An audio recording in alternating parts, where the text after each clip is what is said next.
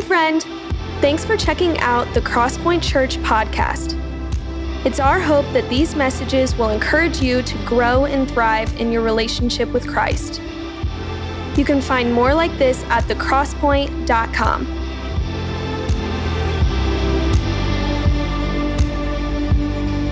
A little bit of a tough act to follow there. Might have them tone that video down next time so it isn't just me afterward, But no, I'm very excited that it's Christmas child time again. This Thursday night, I saw Pastor Steve's wife, Helen, wheeling the boxes out to build those walls over there, boxes for us to take. And I got excited about the traditions, about the rhythm of our faith. Isn't that cool? Isn't it good? God gives you another chance every time. And speaking of the rhythms of our faith, it was cool to celebrate. Karen, I don't know if you made it back in here yet. Is there someone with dripping hair around you somewhere? But it was good to celebrate with Karen as she got baptized this morning. Yeah. Pastor Josiah, couldn't we do that in a tank out behind the church where it might not be as embarrassing for people? I guess we could, but that isn't the point, is it, for us? We're celebrating someone, our sister Karen, who before her life, she was lost, no hope, no God. Then now hope, now God in her life. We get to see that old life go down into the tank, then we see that new life in Christ come back up. I want to be there to celebrate, and I did my time. There used to be some nice big spiders in our tank over at Kurth when you went in, so things have changed here. You guys are lucky. All right, we're going to continue in our series in Colossians. Prerequisite to this sermon today, you definitely need to hear last Sunday's, because we talked about the putting off of the old life. Because today we're going to talk about what it looks like to put on that new life in Christ. And I wouldn't want anyone to think that just over the top of a life without God, you can put good Christian behavior, because you can't. That's not the gospel, and it will leave you broken, and we're going to talk a little bit about that. And so if you weren't with us last Sunday, man, go back to Crosspoint Church's YouTube channel, and you want to check out Pastor Sean talking to us from Colossians about putting off the old life. But this time, this morning, we're going to talk together about putting on that new life in Christ. Putting on the new life would mean that it's out there waiting for us, that it's something that Jesus has done, that it's something he's made, that it's waiting there for us to put on. It's a rhythm, it's a tradition, it's a well-worn path that we can walk, this new way of acting in Christ. And I don't know if I've always liked the idea of getting into a tradition or walking a well-worn path. I think sometimes in my life I've been caught up in the spirit of our culture here in America. We're big fans around here of improv. Have you guys noticed that? In our culture, we like improv comedy. We like an improv guitar blues solo. We like an improv jazz jam. We like new stuff, new shows, new season. Let's get out there and make it up. And matter of fact, I think that entertainment industry and stuff like that has infected us a little bit as people, to where we've actually thought that being a good human being means having to get out there, look inside, find out who you are, uniquely you, out of the billions of humans that have graced this earth. Find out who you uniquely are and get out there and improv. Make it up, baby, and show everybody who you are. And I think the pressure of that is killing us. There's a lot of ways that I've seen it. Maybe you have too, but one that gets me every time. Well, first, this might come as a surprise to some of you. You guys ready? Well, you might want to sit down for this. No. I am not an avid dancer, really. I know I've got Dancing with the Stars written all over me. But be that as it may, I'm not really an avid dancer, and dances find me.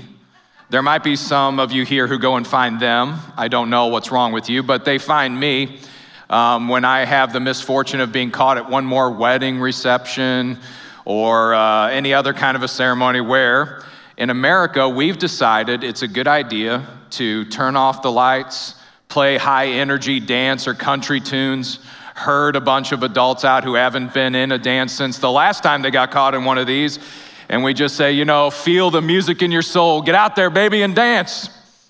And don't help me after the service, okay? I've had that before where people come up, no, you don't understand. You have to just listen to the music. Oh, I listen to it. It tells me to go and sit down every time. I listen, trust me. But it does make me jealous. You guys could think, well, you don't like dancing because you'd rather be somewhere frowning, I guess, instead of gyrating with the rest of the human race. No, that's not true. I actually like dancing. I have purposely watched ballets before.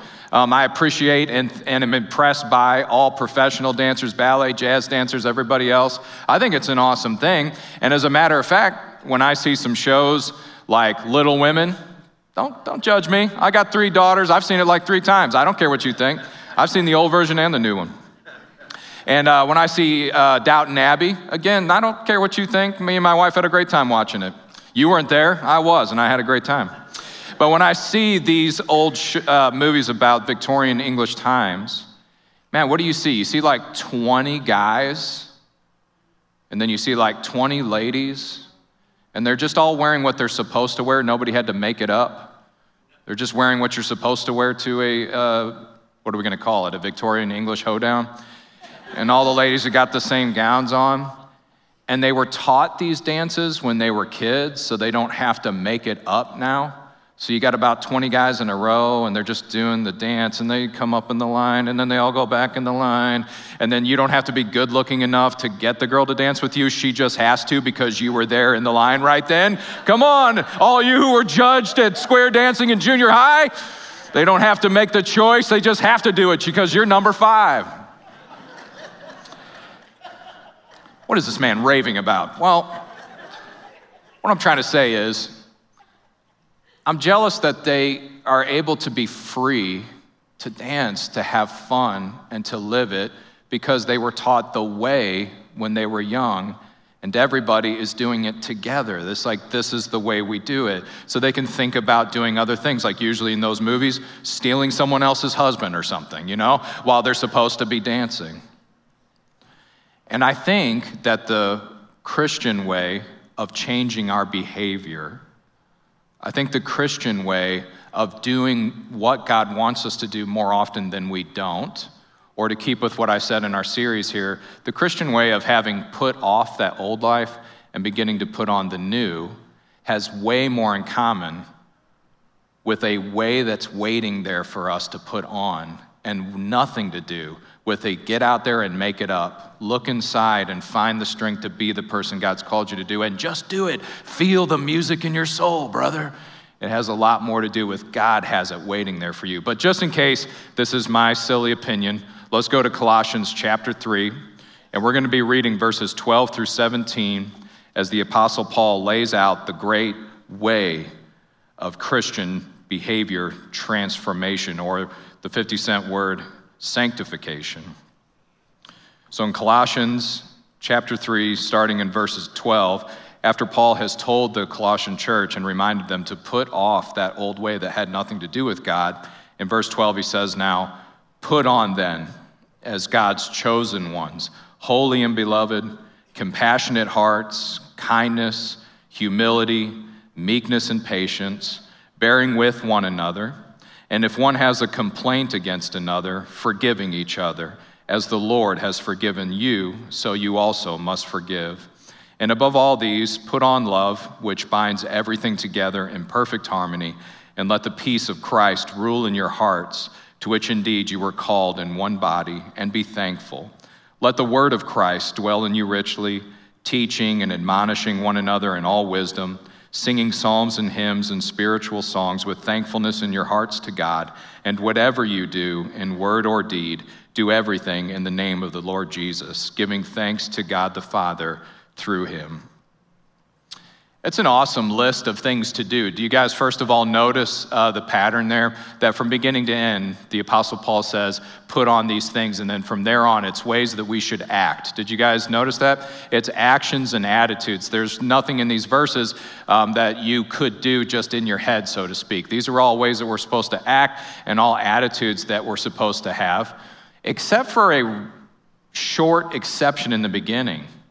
I don't know if you guys noticed that as we were reading it. Sometimes it takes me a few times through the verses to notice that Paul did take a little detour at the beginning. Did you guys notice that? Almost all the way through, it was just things we were supposed to do, but he took a little detour at the beginning. And it's this. He says to put it on, what? Look again at verse 12 with me. Put on Christ then as God's chosen ones, holy and beloved. Put it on as God's chosen ones, holy and beloved. Now, since Paul is going to list a bunch of hard things for us to do, did he take that little detour at the beginning just to encourage us a little bit? Like, why does Paul decide to mention our identity right at the beginning? So we're not just to put on these behaviors as Josiah and Catherine and Josh and Jess and Dennis. We're not just supposed to put them on as just anybody. We're supposed to put them on as God's chosen ones, holy and beloved. Now, I'm suspicious of the Apostle Paul.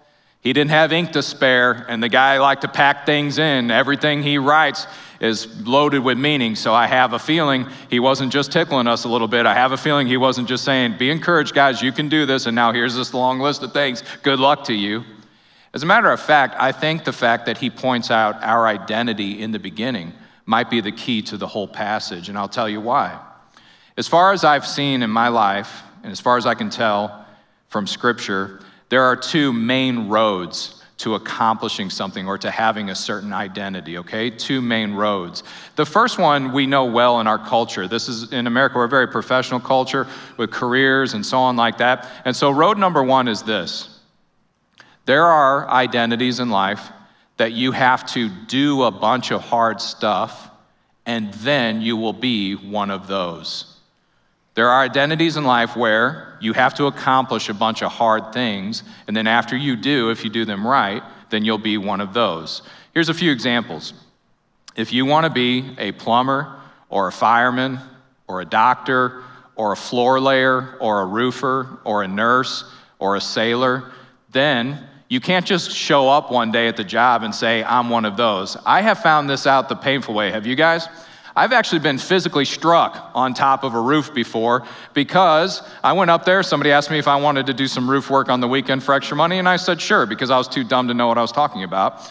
So then we're up there and we're ripping nails off, and the guy's holding out his hand for me to hand him something, and I have no idea what I'm supposed to hand him because I had never purposely been up on a roof before.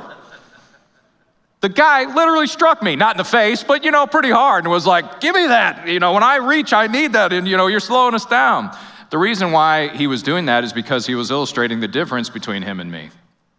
He was a roofer and I was not, all right? Because I hadn't done certain hard things to get there. Now, there's nothing wrong with this. I don't want you guys to think I'm saying there is. Now, I'm not talking about hitting people on roofs. I'm just talking about there's nothing wrong with the career path that you have to do some hard things in order to become one of these. It works good, and it's good in careers. And the way that you stay motivated in a path like that, as most of you know, is that when you aren't one of those yet, and you have to keep getting through a bunch of hard stuff, then you just hold up the fact that one of these days you'll be one of those.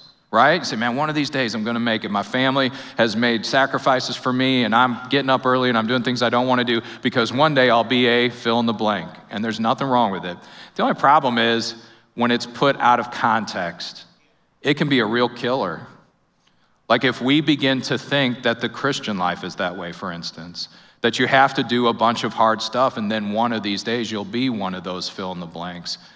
So I said that was the first way. What's the second way? Well, there's some things in life where instead of doing a bunch of hard stuff so that you can be one of these one day, there's another path in life where because you already are someone, you do a bunch of hard stuff. Okay, so let's notice the difference because it really matters. So the first one, fine, a lot of it is in our careers.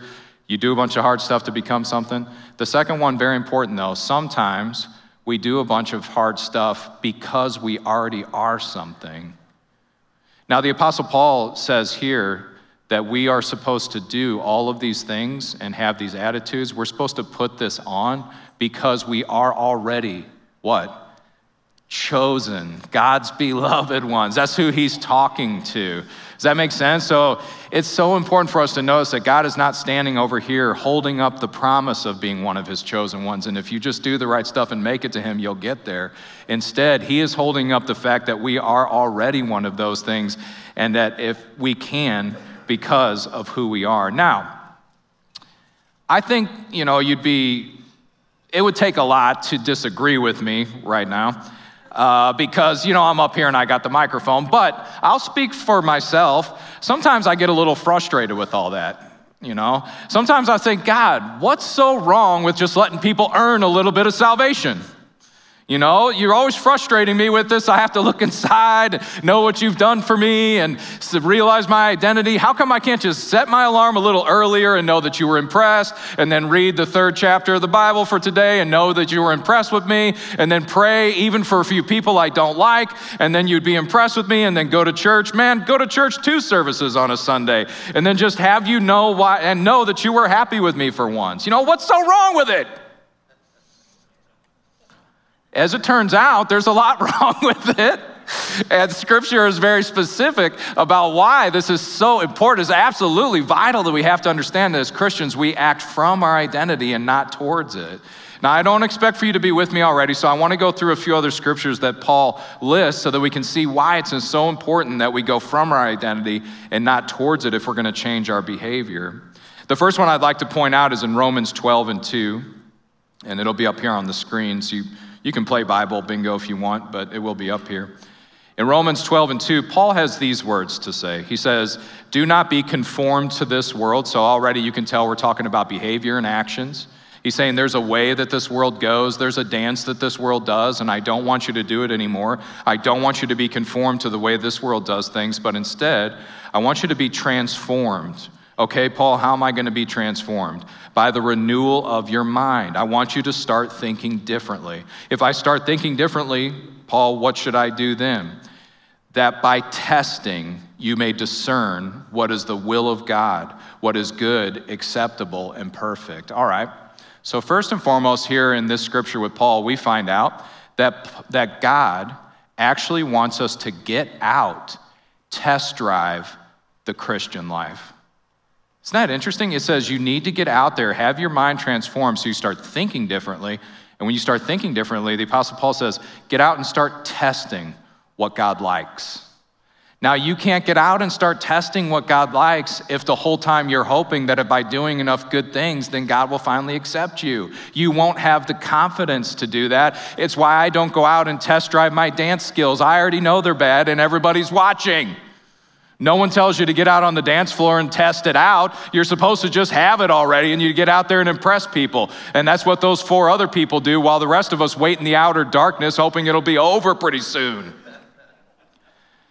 With that identity, if we knew that we were God's son or daughter, if we knew that that was true because Jesus died for us, if we knew it was true because we had repented of having been away from him and having been accepted back into his family, and no one, not angels or demons or death or problems or poverty or riches or anything could take that away from us, if we could know that we were who we were no matter what anyone said or did, then we would have the confidence to try.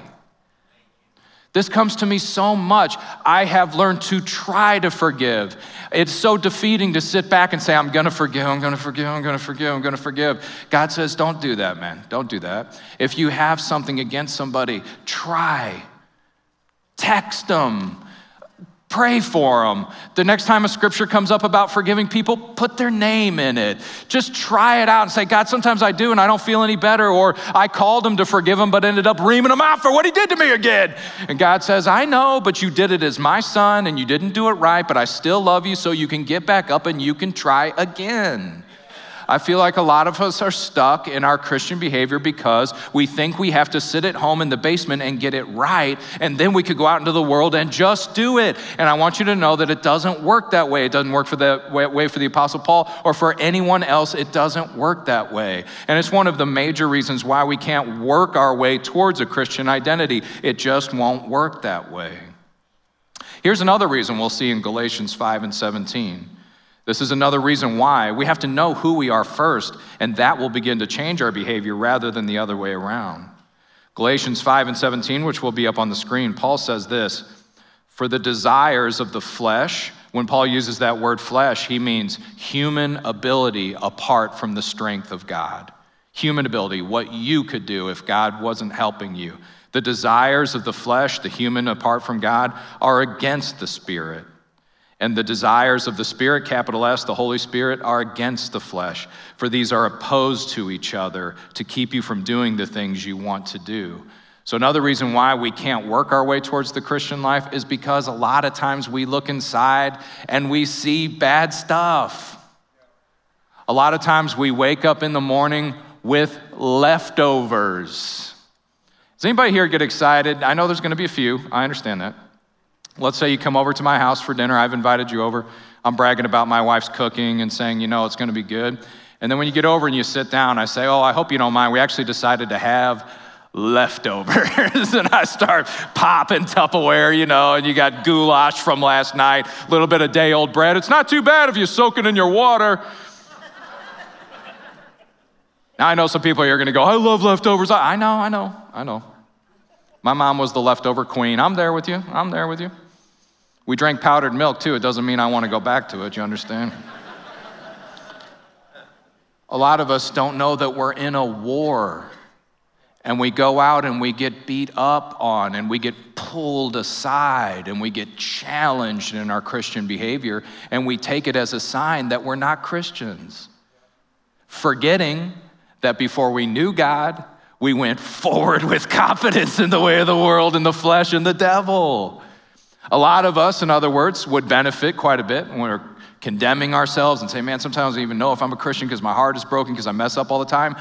You, sir or madam, need to go out tonight to where the party people are gathered and start asking their opinions on the Lord Jesus Christ. And you're going to find out there is quite a bit of difference that God has made in your life in the sheer fact that it bothers you when you don't live up to who you're supposed to be.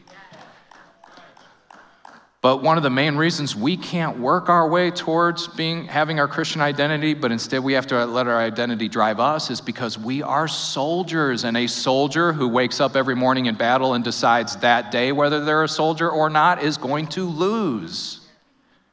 Instead, when we're in the heat of it and we're in the battle, we might not know whether we're going to win this particular battle, but we do know we have won the war in Christ Jesus, and we do know that we are one of his soldiers, bar nothing. That if we live to Christ. If we get defeated today, we get defeated in Christ. If we die with him. If we live with him. And we have to know that for sure so that we can fight back and begin to win over those leftovers from our old life. Those hang-ups and those outright spiritual attacks that try to destroy us and keep us from being who God has made us to be.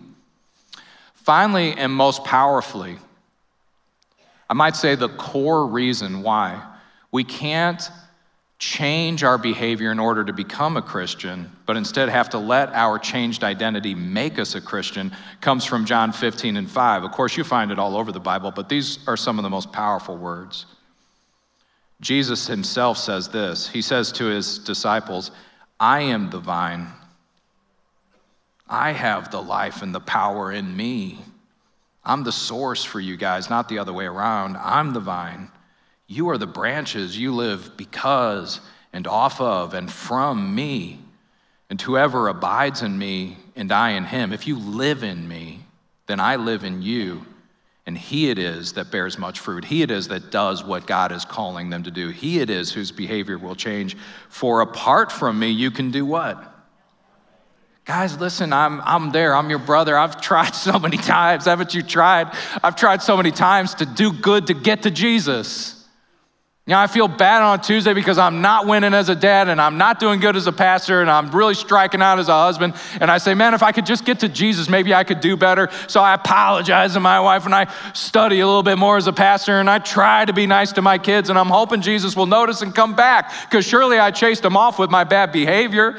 Well, glory be to God that I'm wrong, that he never left and never would, because if he did, I could do nothing. I'd be totally hopeless. If in fact I don't wake up every morning knowing that the nail-scarred hands of Jesus are actually the one holding me up because I wore myself out doing a bunch of stupid stuff yesterday.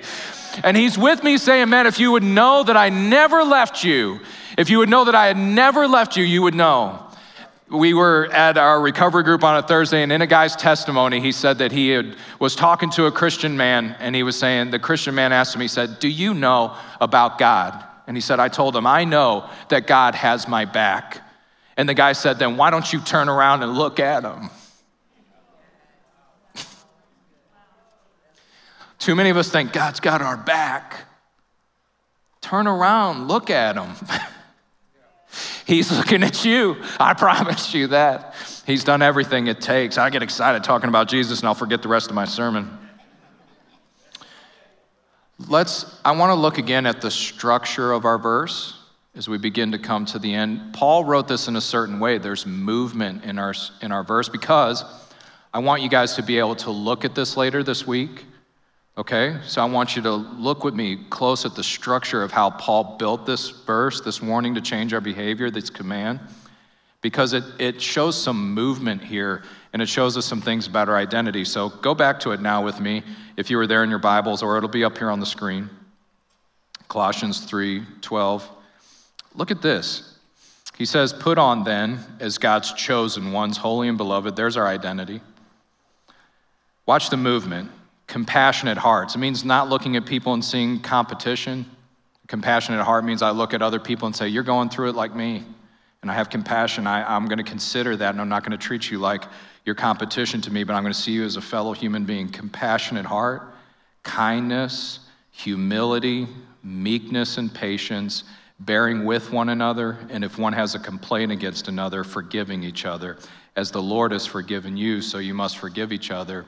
The fact that he says, as the Lord has forgiven you, is not just a by the way for Paul. What Paul just asked us to do is what Jesus did for you. Look at it. Jesus saw you, and he had a compassionate heart. And even though you were his enemy and you were hateful to him, he was kind to you. And even though he's the creator of the universe, he humbled himself and became one of us. And even though he has ultimate creative power, he was meek and used it to help and heal instead of to destroy. And even though we were so against him and stubborn, and he's still working with us with patience. And even though we're afraid that he will leave us, he's bearing with you. And even though he has a major complaint against the human race, for one, we crucified him, he has forgiven us. This is the movement. What Paul's asking us to do is a response to the way that Jesus moved to you. Jesus did it first, and you're being asked to just react to it. Jesus moved towards you in all these ways, and we are just being asked to have it move us. And then from there, we are just told to take Jesus's stuff and use it as our own. What do I mean? Look at this. Let the peace of who rule in your heart? Christ, to which indeed you were called in one body, and be thankful. Let the word of who? Christ. It's his, and he lets you have it. Let it dwell richly in your heart. You don't have to go find it. You don't have to rewrite the Bible. You just have to deal with it and open it because he already gave it to you. And whatever you do in word or deed, do it in the name of who? The Lord Jesus Christ, because it's his stuff and he wants you to use it. Guys, I don't know if it occurs to you right away or if I'm doing my job today as a pastor, but it is a huge, huge blessing that Christian behavior change, sanctification, putting on meekness and humility and things like that, it is a huge blessing that these things are a reaction. God is asking you for a reaction to what he has done for you, not for you to do a work of invention and strength and improv to show him who you are. Can you imagine if God had left the truly important things up to us? For instance, what if it was up to my sense of responsibility and care for myself to sleep? Like, what if you didn't have to? Like, eventually you'd die if you didn't, but you just had to be organized and make a list and check it off because, oh yeah, now it's time to sleep. Yeah, I'd be dead. And what if you didn't get hungry? Nah, what if it was just up to that same thing that's supposed to get me to clean all the trash out of my back seat? I'm supposed to get that thing to know that it's time for me to eat? Oh yeah, I would have starved to death a long time ago. Instead, God doesn't leave the really important things up to us. Instead, he has built them into life. And thank God, that includes his grace as well. God confronts us in his Holy Spirit and in the crucifixion of his son. He confronts us and he's just asking us to react to it. Let's put it deeper into human relationships. Whenever I look to left and right, I seem to only see the husbands and wives who are climbing mountains together. And then when they come down, they write a book about the love adventure that they're on. And now they have their own YouTube channel where they give each other uplifting advice in the Lord and they cry and hug it out on the internet. And I look at these people and I go, oh man, did Catherine lose the lottery when she got stuck with old Fox class of 2000 here? I guess I'm done. And then my behavior follows suit. I become who I'm afraid I might be, just that bum of a husband who's following the advice of the other people I was raised with. But when I stop doing that and instead react to the fact that actually it's just Catherine, same lady I met about 16 years ago, who needs me to be her friend. And I think about the hard times that we've walked through, and then I think about the awesome times that we've had, like watching Downton Abbey together, still don't care what you think, and all the Mexican restaurants we've sat at and had a good time, and the kids that we've tried to raise together. These things I react to, and then it makes me forgive. It gives me the power to be a friend. It gives me the power to come home at night and not go other places and try to avoid my wife. It gives me the power to do these things. I'm just reacting to them. Glory be to God. That's what he's asking us to do. God has done for you, and he's asking you to react. Now, I want to warn all of us and then move it into something practical, just a warning. And this is for me, this is for all of us. Excuses in the Christian life and with sin are a powerful thing.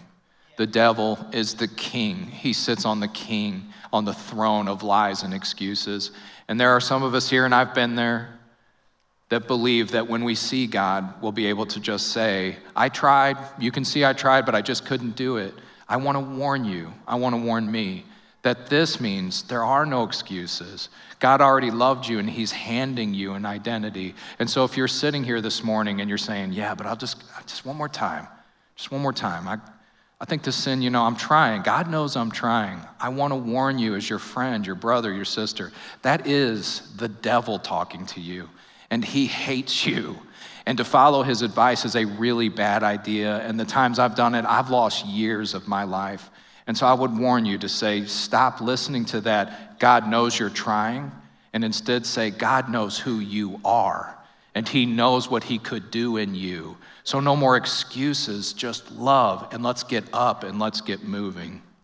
Now, there are so many ways that we could practically talk about changing our behavior as Christians, but just because of time, I'd like to focus on one. Very often we think that what this Christian behavior means to do, since Paul says put on, something like humility, for instance, would be the one I'd like to take. It leads us to think of how easy Christian virtues can sometimes be to fake, at least on the outside. Now, I had a little bit of despair at this time and when I was putting my sermon together, because I figured none of you guys would know how easy it can be to fake humility, because I do. So I thought I better just stick with me, because I didn't want to ask for any witnesses, because you guys would go, I would never do that, ever. And so I've thought of the many times when someone asked me how my morning went, and I just have to slip in the fact that I had a good morning because I did my Bible reading this morning.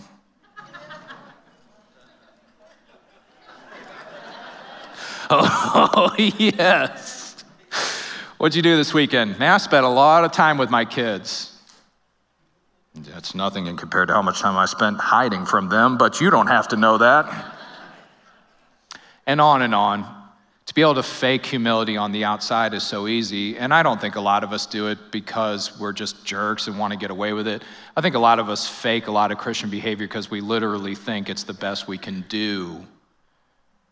But what I would love, and I'm in debt to Kelly Kapik in his book, You're Only Human, for these 3 steps of how to put on humility and not fake it, though. So I would love to just look at this as an alternative and a way to apply what we're talking about today, that maybe humility is just laying there for us to put on. Maybe we don't have to make it up, and maybe we don't have to try harder. So he puts these 3 steps. Number 1, he says you could recognize that God is your creator and sustainer. He just is. You don't have to make him be. You don't have to hope he is. He is your creator and your sustainer. You don't have anything original to you, and you are not sustaining yourself. God is. It's just something we need to wake up to. It's reality. It's gravity. It's the sun coming up in the morning. It's just true. You don't have anything original with you, and God is your sustainer. That could be very negative if you were hoping your life was your own to do with as you please, or it could be a very blessed reality for us to wake up to say, I don't have to make it up anymore. God knows who I am, and God will keep me. It's humbling. It's humbling just because it is. It's humbling like trying to climb a mountain and falling off of it. which would then lead us to be grateful and legitimately delight in the gifts and strengths of other people, because the lack of humility in my life is all about me feeling like I gotta have pride and be better than you and just be better at something than somebody. And say, no, I don't have to, because I don't have anything of my own. Everybody was made by God, and I could maybe legitimately be happy about the things that you're better at than I am, and maybe we could rejoice together in some good way, which then would lead me to grateful participation and community with others, and really the ability to consider other people as being more important or their needs more important than my own. These are realities I could walk into. They're sitting right there. They're not going to go anywhere. They'll be there tomorrow. They're here today. They'll be there tomorrow night. These are realities, and they are what humility is made out of. So we're done for now with this sermon, but wouldn't it be beautiful if we were able to stop trying so hard for God and just put on this behavior that Christ has laying there for us? Can you imagine how amazing that would be? Have you guys never had a good time being a Christian? I've had great times being a Christian, haven't you? There's been so many times in my life, and I know it's true for you guys. I'm being funny. I know that there have been some times in your life where it kind of sneaks up on you, where you were like, I used to be lost. I used to be so crabby. That guy just cut me off, and I really don't care. I really don't. I'm not just doing it because I heard the sermon before. I remember when I used to rage at the guy, and now I'm just not doing it because I know, man, brother, I get it. I'd cut off the whole world if I could. And now God has cut me off, and he's making me know that it doesn't matter if I get everywhere I want to be on time. So I really don't care, and I'm able to laugh. And my wife and I have been able to laugh at things that we used to be so mad at each other about. And I've been able to forgive sometimes with ease. Now, I got so far to go. But there have been some times where I've had a great time being a Christian. And I have a lot of hope for Crosspoint, that if we begin to see that this is laying there for us, that we could have a great time together being Christians. What do you guys think about that? Okay.